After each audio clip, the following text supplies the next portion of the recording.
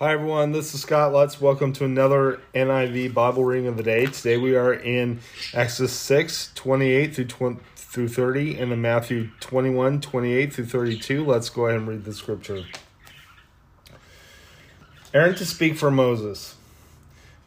Now when the Lord spoke to Moses in Egypt, he said to him, I am the Lord. Tell Pharaoh, king of Egypt, everything I tell you. But Moses said to the Lord, since I speak with faltering lips, why should Pharaoh listen to me? Let's go ahead and head to your New Testament reading.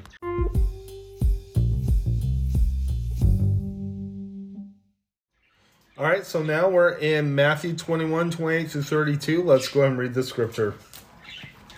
The parable of the two sons. What do you think? There was a man who had two sons. He went to the first and said, Son, go and work today in the vineyard. I will not, he answered, but later changed his mind and went.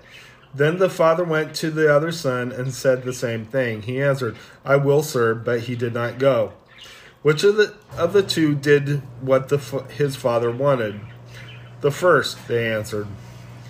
Jesus said to them, Truly I tell you, the tax collectors and the prostitutes are entering the kingdom of God ahead of you. For John came to you to show you the way of righteousness, and you did not believe him. But the tax collectors and the prostitutes did. And even after you saw this, you did not repent and believe him. Let's go ahead and close in prayer.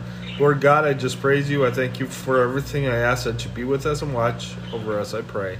In Jesus' name, amen. God bless you. Have a wonderful day.